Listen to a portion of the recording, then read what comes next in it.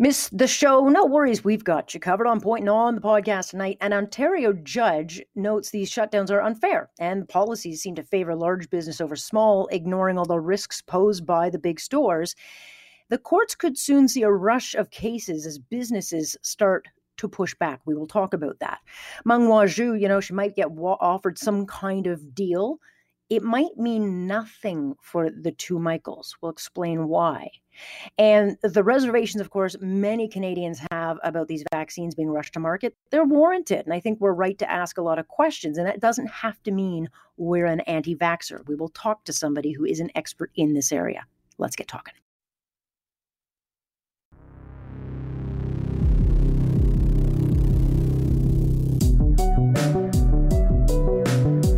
What's your point? You just don't ever get the point. Am I getting through to you? That's the point. You understand. There is a point. That point where enough is enough. Here's Alex Pearson on Global News Radio. I'm listening.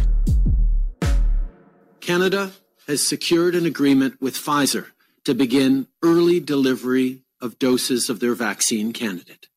We are now contracted to receive up to 249,000 of our initial doses of Pfizer-BioNTech's COVID-19 vaccine in the month of December.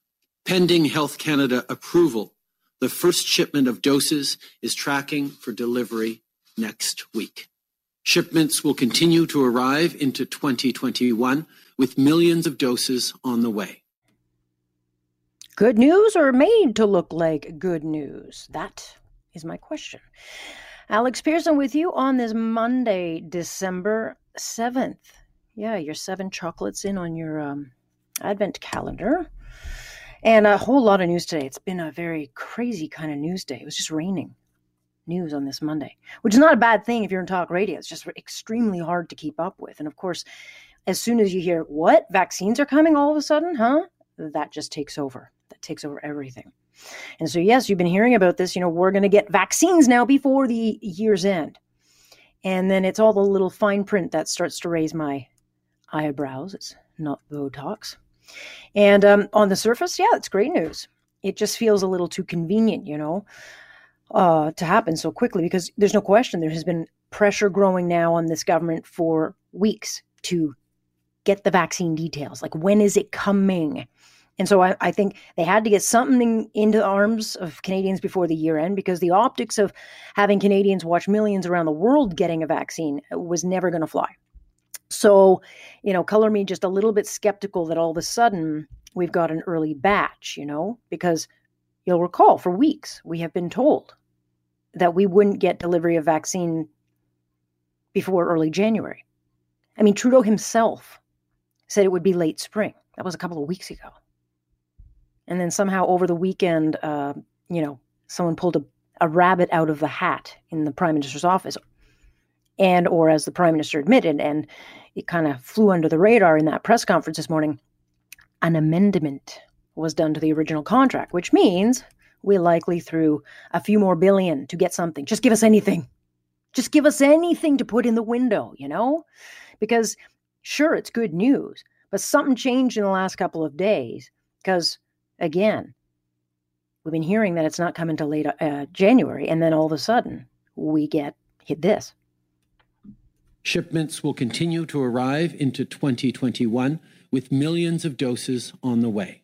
This will move us forward on our whole timeline of vaccine rollout and is a positive development in getting Canadians protected as soon as possible. So call it a sprinkle. We'll get a sprinkle. I said this would happen. I think I said last week. We'll probably get a few just to make it look like, hey, great news. But the game is, I guess, Health Canada is supposed to approve the Pfizer vaccine next week, and then these vaccines will ship in, and then by the end of December, we could get up to 249,000, up to, if all things go well. But then you got to start doing the numbers. So you cut that number in half, and that would mean 125,000 Canadians could roll up their sleeve before January. And of course, and I don't have any issue with this. I have no issue at all with this. The first doses will go to the most vulnerable, healthcare sector workers, long-term care and frontline workers, and no one should have a problem with that. But, you look at the country. We got 35 million people in this country, and so break down the numbers. If we keep getting this in dribs and drabs, And it's going to take months for us to get vaccinated. And Britain got 800,000 Pfizer doses. They ordered that. They were one of the first countries to order this vaccine. And so they're going to get 800,000 Pfizer doses. Like they're starting probably any minute now to start the inoculation. And then they're expecting millions more before the year's end. And so is the United States. It says it'll have 120 million people vaccinated by end of January. And I don't know if maybe Donald Trump caught wind of this announcement, because late this afternoon, he stated that tomorrow he will sign an executive order calling for an American first delivery on these vaccines, making clear that America will get doses first. And America bought this before us. They didn't buy a second installment of Pfizer at the end of summer, but they bought initial hundreds of millions of doses in an earlier time frame than we did. So maybe this will become the fly in Trudeau's vaccine ointment, but we will see what it means tomorrow, because at the end of the day, money talks. And Pfizer's not going to piss off the United States. But interestingly, David Aiken, who's great with numbers, he broke them down. And so in Ontario, we learned today that we have 850,000 healthcare workers. That's a lot. We've got 6,000 hospitals, long-term care, and retirement homes. And provinces get doses based on per capita needs. So we're going to get about 80,000 vaccines, cut it in half. Ontario will get 40,000 vaccines. But then you look across the country, there are 1.7 million over the age of 80. And to vaccinate every Canadian over 70, we're going to need 9.5 million doses to vaccinate 4.5 million Canadians. And so you put the numbers into context, we're nowhere near that. Our first shipments of a very small number of doses could arrive as early as next week. But we're still very far, and I got to repeat that, very far from having the millions of vaccines we need for mass immunization. Phase 1 will take us 2 to 3 months, depending on the arrival of those vaccines. We won't be able to do everyone each day or on the first day, so people are going to have to be patient that their turn will come in that Phase 1 category. Phase 2, somewhere about 1st April onwards, in my view, is going to take 6 to 9 months, perhaps a little bit longer, and that's when the bulk of the vaccines will start to arrive, other than Pfizer and other than perhaps just Pfizer and Moderna. All right, so there you go. That was General Hillier. So I don't know if maybe he wasn't supposed to say that, but the bulk of this, the real delivery on vaccines, is months away, which is going to take us into 2022 before we get this vaccine. And it's not me. I'm not being a party pooper. I'm not in a rush to get this vaccine so I can have it. Until we get it, we cannot open up our economies. We can't escape from this thing. We can't go visit our loved ones dying alone in long-term care. It means businesses stay shut down. And so until this vaccine comes in, we are going to see some real incredible hurt and suffering. And on the flip side, I totally get it, because I hear from you all the time. I won't touch a vaccine. I get it. There's a lot of skepticism about the speed of the development of this. And this is not just anti-vaxxers who are unsure. And I do think that Canadians shouldn't be judged for questioning it. I mean, of course we should. This is a brand new technology. It's been done at warp speed. I mean, I'm going to roll up my sleeve because I'm so sick of this thing. And I'm just sick of the destruction it's causing. I mean, there's just a lot of hurt out there. And, over the weekend, I don't know if you saw this. I think Peter Sherman was chatting about this in the show. He talked about the mayor's tweet. I mean, it didn't just fall flat. It was so tone deaf. He said, stay home. That's it. That's the tweet. And I think someone might have been trying to get cute in his office. I don't know if he put it out, but it was so tone deaf, because it comes the day after that he told everyone, go buy local, shop at St. Lawrence Market, which is reopening. And so I'm like, wait, what is that? Are we supposed to stay home, or are we supposed to go to St. Lawrence Market? What do we do? Pick a lane. The reality is, though, a lot of people can't stay home. Most people have no choice but to go to an office, go to work. Some people don't even have a home. And so I think those in charge have to realize staying at home is a luxury awarded to a very few of us. We're not in this together. That talking point died in the first wave. And so I thought that tweet was real tone deaf. Just stay home. Yeah, okay, I'll sit around all day and watch TV and wait for this thing to end. It's not realistic for most people, certainly not in the private sector. And we'll talk about this at 8 because there's a very interesting case that just went through the courts, and it involves a Canadian appliance business, and they're going to lose $27 million in sales during this shutdown. And so they went to court and tried to get an emergency injunction. They didn't win it, but I thought the comments that the judge said were extremely interesting. Justice Myers was his name. And he made it quite clear the unfairness small stores are facing while the big stores remain open, and really question this policy of how that keeps people safe. So we'll talk about that at 8 because I think you're going to see a lot more businesses pushing back. But, $27 million in the most important time to shop is nothing to sneeze at. Shutdowns are unfair. I've been saying that for a while, but that is not the case with me now. This is actually an Ontario judge saying this. It's a pretty interesting case that came under my nose involving a Canadian business that's challenging these lockdown measures. And the business is Canadian Appliance Source LP. And this is a chain of stores that had sought an emergency injunction against these public health orders. And it was on the grounds that it's going to lose millions for Christmas sales. We're talking like 27 million to be exact. And an injunction, if they had won, would have allowed them to operate until the matter can be taken to court at a later date. And sadly, when I read this ruling, the business didn't win, but I thought the judge overseeing the matter said some pretty interesting things. His name, Justice Myers, and he acknowledged, small businesses can't afford further losses, and notes the apparent unfairness of small stores closing while big stores remain open. And he agrees that, it's a serious issue that should be tried, and that the definition of a hardware store is also an issue. And he also says this case involves public interest and not just the private concerns of this one business, but more to the government policy that seems to favor small business or larger businesses at the expense of smaller businesses. Meanwhile, the risks going into these bigger businesses is worse, or at least just as bad. I want to bring Christine Van Geyn into this conversation, litigation director at the Canadian Constitution Foundation. And I sent this case over to you, Christine, so I'm glad you can join me. Because I was wondering, is this a case you're familiar with? And it's not a case that you actually dealt with, but it certainly, I think, speaks to what has been said very openly, over the growing couple of weeks, that there is a real unfairness. Yeah, absolutely. So it's not a case that I was familiar with until this morning, and that's because the application was only started on December 2nd. So it's moved at sort of warp speed here.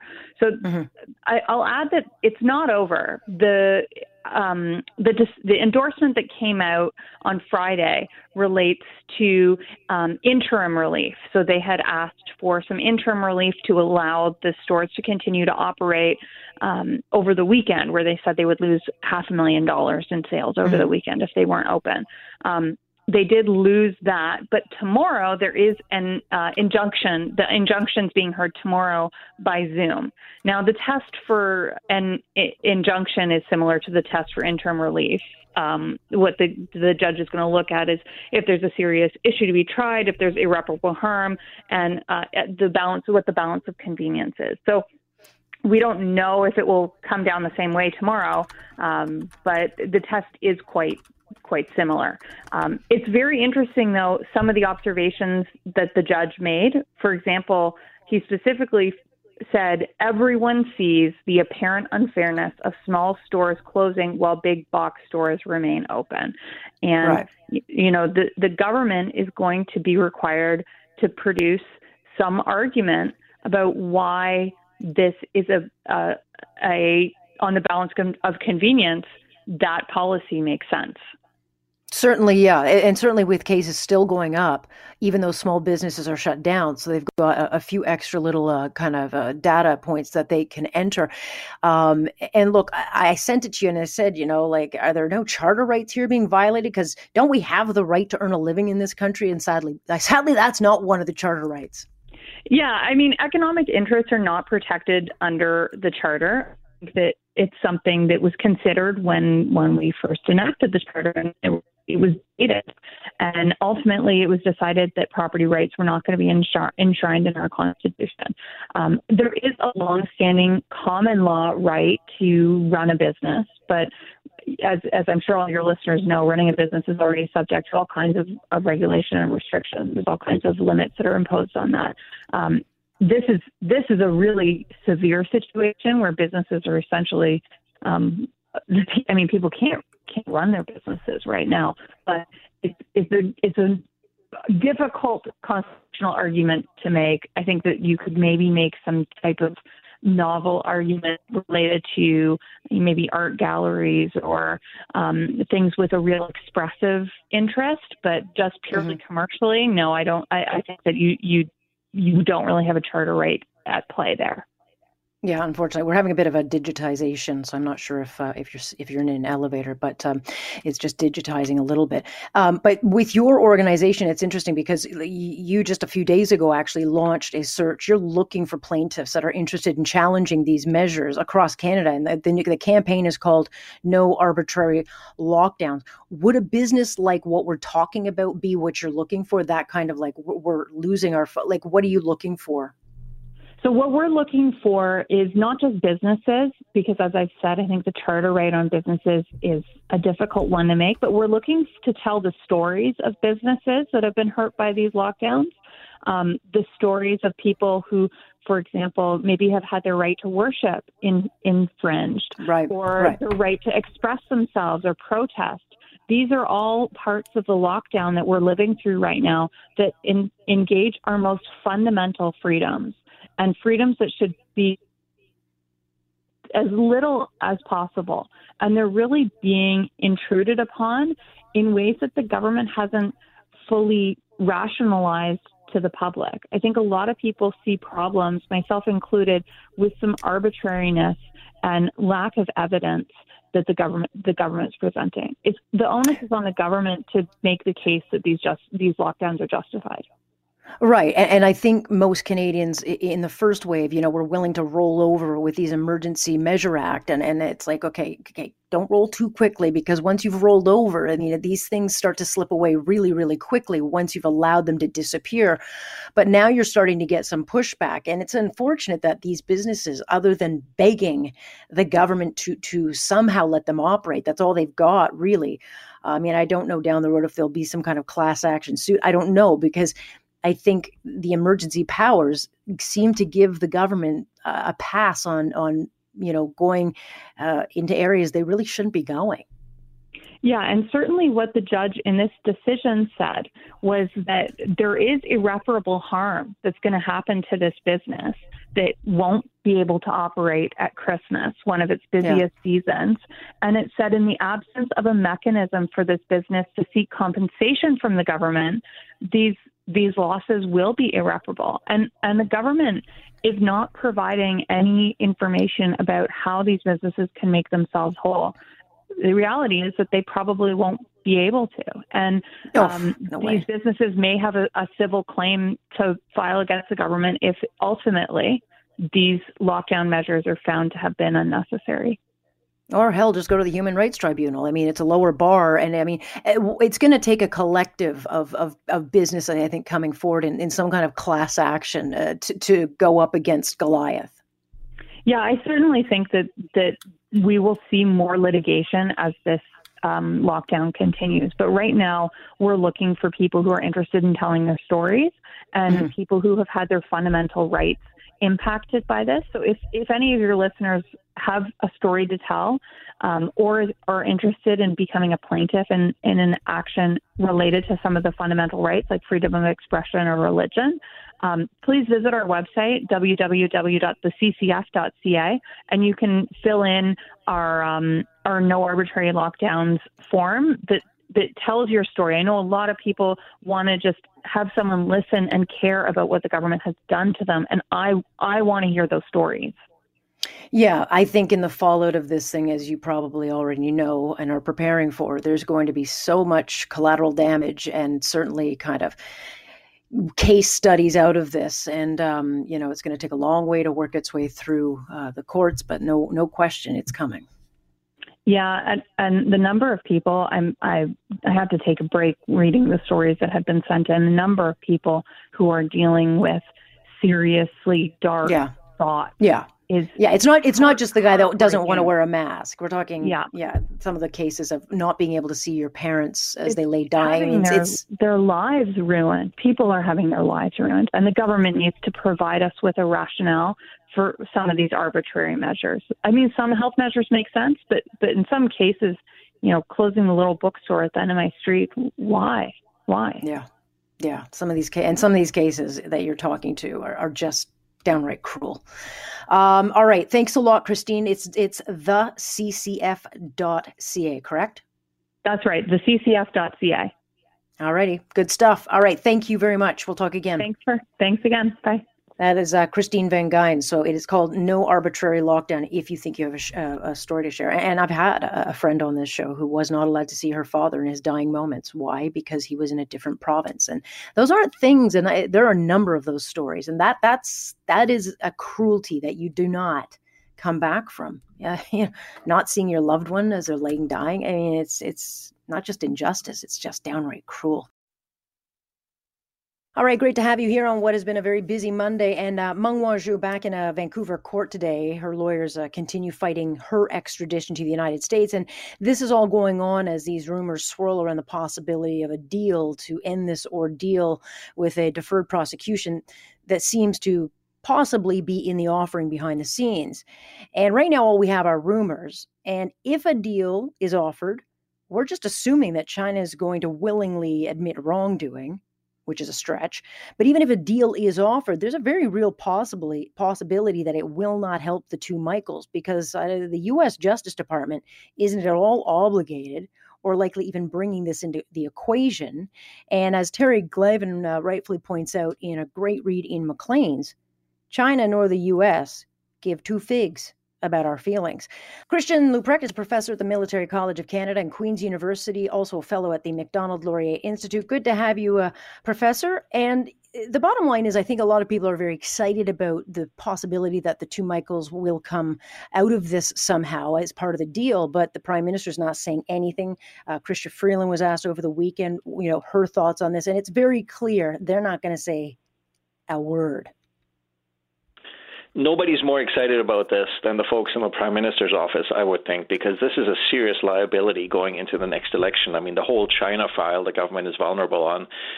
So I suspect that the people at the forefront of trying to seal a deal here would be indeed the Prime Minister's office. We just need to make sure that whatever deal ends up being sealed is a deal that is in the interest of Canada, perhaps the interest of the government of the day or not, but that is also compliant with the rule of law and our broader geostrategic interests in terms of reining in Chinese broad behavior without then getting caught in the middle between two bulldozers of China and the United States, which, as you rightly pointed out, don't much care about us becoming collateral damage in the middle to assert their own interests. Yeah, and leaks are never by accident. So this just might be a way to kind of poll for public opinion on this thing. I mean, the deal on the table, as reported by I think it was the Financial Times or the Wall Street Journal is that Meng Wanzhou would have to admit to some degree of wrongdoing because the charges she faces are very serious. But, it would be her admitting wrongdoing, and then they'll pursue either a fine against Huawei, which is never a small thing. Those fines are usually enormous. But I'm not so sure, she needs to do that. I mean, she's living in mansions, and the longer she holds out, the better chances are that they'll drop the charges against her anyway, no? It would be a curious application of deferred prosecution agreements because those are usually directed towards entities rather than individual persons per se. They can include persons who work for those entities, but the deal is usually with the entity. Now, the question is also why deferred prosecution agreement and why now? Of course, we're a little bit into the arguments now by the lawyers on both sides, the defense and the prosecution, so there's a better reading of the tea leaves of how likely this case is going to go one way or the other, but it might also be an indication, for instance, of a changed landscape in the United States. So you would want Meng Wanzhou, if you think you can glean intelligence from her that you wouldn't be able to gain otherwise, for instance, about financial transactions. In the meantime, the United States might have been able to glean that intelligence by other means, or perhaps it was quietly provided by third parties in return for precisely this type of deal with Meng Wanzhou. So the United States might have achieved what it was looking to achieve, and so now it's simply trying to deter Huawei and Meng Wanzhou from engaging in bad behavior in the future, and that's really the value of a deferred prosecution agreement, because, of course, it would bind the company that engages in it towards certain types of behavior and certain types of conditions, which, if breached, they would be subject then to U.S. sanctions and prosecution. Right. And other big companies that have found themselves with deferred prosecutions, you had the HSBC case. It got into trouble for violating rules with Iran. They had to pay $1.9 billion. Goldman Sachs had a fine and a deferred prosecution. They paid $5 billion for a money scheme coming out of the Middle East.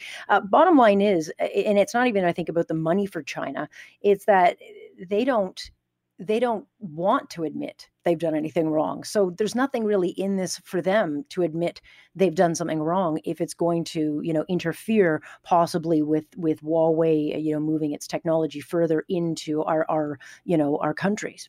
Yeah, there's two dimensions to this. One is to constrain the company's ability to behave like this in the future by subjecting it to serious consequences, at least within your jurisdiction or possibly also allied jurisdictions. So it does give the United States some interesting leverage. So it might be a look towards the future in influencing that behavior. The other is what we learned in the early 2000s from the prosecution of, I believe it was Credit Suisse. You remember the case of Swiss banks holding bank accounts by Holocaust victim and then not handing over money and not disclosing those accounts. And in that case, 7 of the most senior accountants in those banks were sanctioned. And what it meant, they had to hand in their professional credentials and couldn't practice for 7 years. And so it was a serious deterrent for other accountants to engage in this type of behavior. And so what they might also be after is for Meng Wanzhou and possibly associates to forego the opportunity to return to Huawei, work for Huawei, as a deterrent to other individuals in China who might be engaging in this type of behavior, to say, we're going to cost you your livelihood if you engage in this sort of behavior.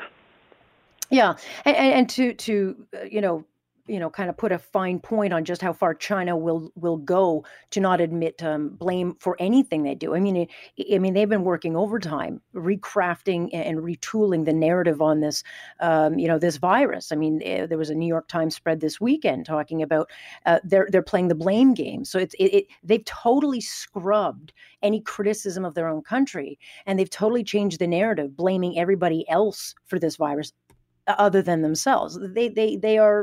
They don't care.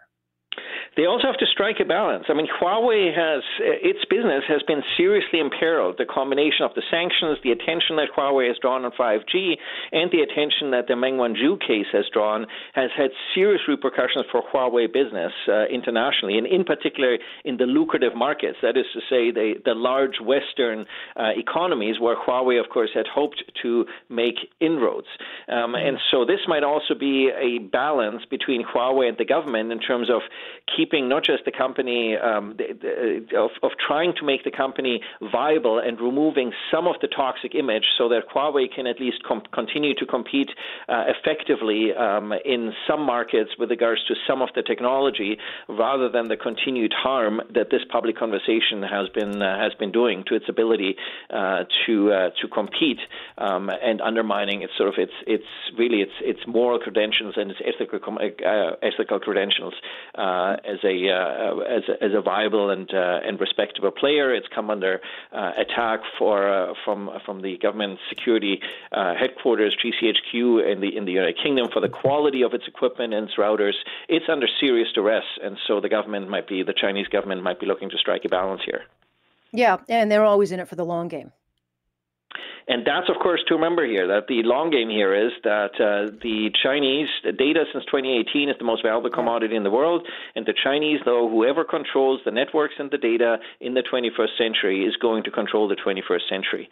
And so we need to make sure that if there is a deal to be cut, that deal isn't just a deal that ends up somehow resolving this particular battle, but that it makes sure it doesn't sort of set us up for still losing the war against China, if you want, in the technology field, and it sets us up for sustainability and success. And that might be much more difficult. This is why I'm thinking that this type of deal might perhaps be not quite as close in the future as people might think, and this might be just another attempt by those voices who would like to have seen sort of a quasi-hostage exchange by trying to find some way to release the two Michaels imprisoned in China in exchange for Meng Wanzhou. That this is just another narrative being put out there to try to force a deal that is perhaps not really in the broader interest of Canada, its allies, or the United States. The price those two men are paying for our country's, soft approach to China is just, it's just disgraceful. Christian, always appreciate your time on this. Thank you. Been my pleasure. Thank you. Christian Leuprecht joining us here. So we'll keep an eye on that. But like you said, they play the long game, so it probably won't happen before Christmas. I want to assure Canadians that any vaccine approved in Canada will be safe and effective. The regulatory process is ongoing and experts are working around the clock. They will uphold Canada's globally recognized gold standard for medical approvals. All right, so this has been a very busy news kind of day because, of course, the big headline is about the vaccines. The vaccines are coming at some point. But I think, as excited as some are, there's still a lot of concern. And it's not just coming from the anti-vaxxer crowd. Even those who support vaccines have questions. I'm going to definitely roll up my sleeve. But, I certainly question the speed in which the vaccines have been created. And I think it's a totally justifiable thing for people to have questions, especially given the one that's first out of the gate has been made using a new technology. Even those tasked with doing the rollout are still trying to figure out, how are we going to get this from Pfizer into people's arms? And look, I'm personally more comfortable with the one that's coming out of Oxford, out of the UK, with AstraZeneca, because it's been made the good old-fashioned way in a petri dish.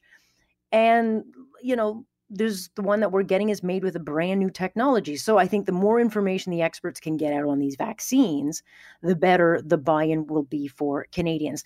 Let me bring Dr. Lawrence Small into the conversation. He is the medical director of Infection Prevention and Control Vaccine Hesitancy. Good to have you, Doctor. Hi, thank you. Thanks for having me. Surprise of all surprise, we get news today that a sprinkling of these vaccines will come out. And I'm sure there's, timing is not ever, in question when it comes to politics. But there's still a lot of unknowns about the Pfizer vaccine as well as the Moderna. But the vaccine that we're going to be getting first is made with something that is not known to people. So there's lots of people questioning it. Yeah, it's a bit of a newer technique that hasn't traditionally been used for vaccines, but it goes back to the more traditional way vaccines work, but it basically just skips a step in the way they actually function in the body, and actually is probably more efficient. And it's just that the fact that we have newer technologies to make these what we call the mRNA vaccines that make it possible. But the way they actually create the immune response in the body is still similar to the traditional vaccines. Right. So what is the little step that they skip? Is it the testing in mice? Is it the physical mixing in the petri dish? What is it that it doesn't do that, let's say, the Oxford AstraZeneca will do? Right. So basically, in the traditional vaccines, you're basically the AstraZeneca one is actually what we call a vector vaccine. So they're actually getting another virus being injected into you to actually go and do the work and cause your own cells to create proteins that your body can respond to immunologically and create an immune response. So that's the step that's skipped with the Moderna and Pfizer vaccine, where they're not using another virus to get it into your body. They are actually taking the genetic material and they're putting that genetic material directly into your muscle cells, and then your muscle cells will begin making those proteins. So it's essentially the same thing, but we're just not using another virus to actually get it into your cells. So, but the actual process of creating it, it's still what we call a recombinant vaccine, where it's made in the lab. And so in actually producing it, the steps are not skipped. It's just the way the immune response comes about. There's one step that is skipped. Okay, well, that makes me feel a bit better. But, the thing is, we really only have, a very limited amount of data. Like, how long is it going to last? Is it going to get rid of this pandemic? There's still lots of things we don't know about these vaccines because, to have them made in a year is unbelievable. If you told me a year ago we'd be in this thing at all, I would have thought you were nuts. But the fact is, they've made a vaccine in pretty much a year of this nightmare, and so there's a lot of questions about, like, do we have enough data and research, to be putting this in our body? Yeah, I think everybody's heard about the phases of trials, because everybody's watching what phase we're at, and everybody knows that when we reach phase 3, that's we're getting close to the actual release and production phase. And so all these vaccines are in phase 3 and ready for evaluation here by Health Canada. But throughout all these phases, the safety of the vaccine is always part of these phases. And so phase 3, we like to look at, the efficacy, but it's still a big part of it is the safety. So all the way through each phase, they are looking at the safety of it. And I think it's reasonable, based on what we know, that there has been a lot of safety evaluation of this, and it does seem like it is quite safe. I talked to lots of doctors, and certainly, I've asked Dr. Jacobs many times, you have any hesitation? I do whatever Dr. Jacobs does. And he's like, no, I'll get it right away. Look, I'll get it right away. I don't have questions. But there are a lot of people, even though they're not anti-vaxxers, who are saying, I don't know, I think I want to wait and see. Where are you on this? So, as a frontline healthcare worker, they just announced today who would, probably be getting them first, and frontline healthcare workers will be amongst those that are getting them first. And, I'll be first in line. Well, there you go. Well, you might have to bump a few people out of the way because you didn't get that much. But nonetheless, yes, there are not too many people in the medical field are too concerned about this. But, the key to efficacy with this one, and certainly this one's the most challenging of all of them because you have to store it in such a way, is it has to be a double dose. It has to be 21 days. And that is an enormous feat, especially in this country, of making sure you got to come back. Yeah, exactly. So I think what you'll find as this goes forward, and more information comes out, about refrigeration and about the dosing, as it progresses, we'll get more information about the dosing, and there's going to be more information about the stability of refrigeration, because we know the Pfizer one requires a very low temperature, and the Moderna one requires a low temperature, but not as low as Pfizer. But I think that's just how they studied it. And I think as we go on and this starts rolling out, we're going to start getting more information about that.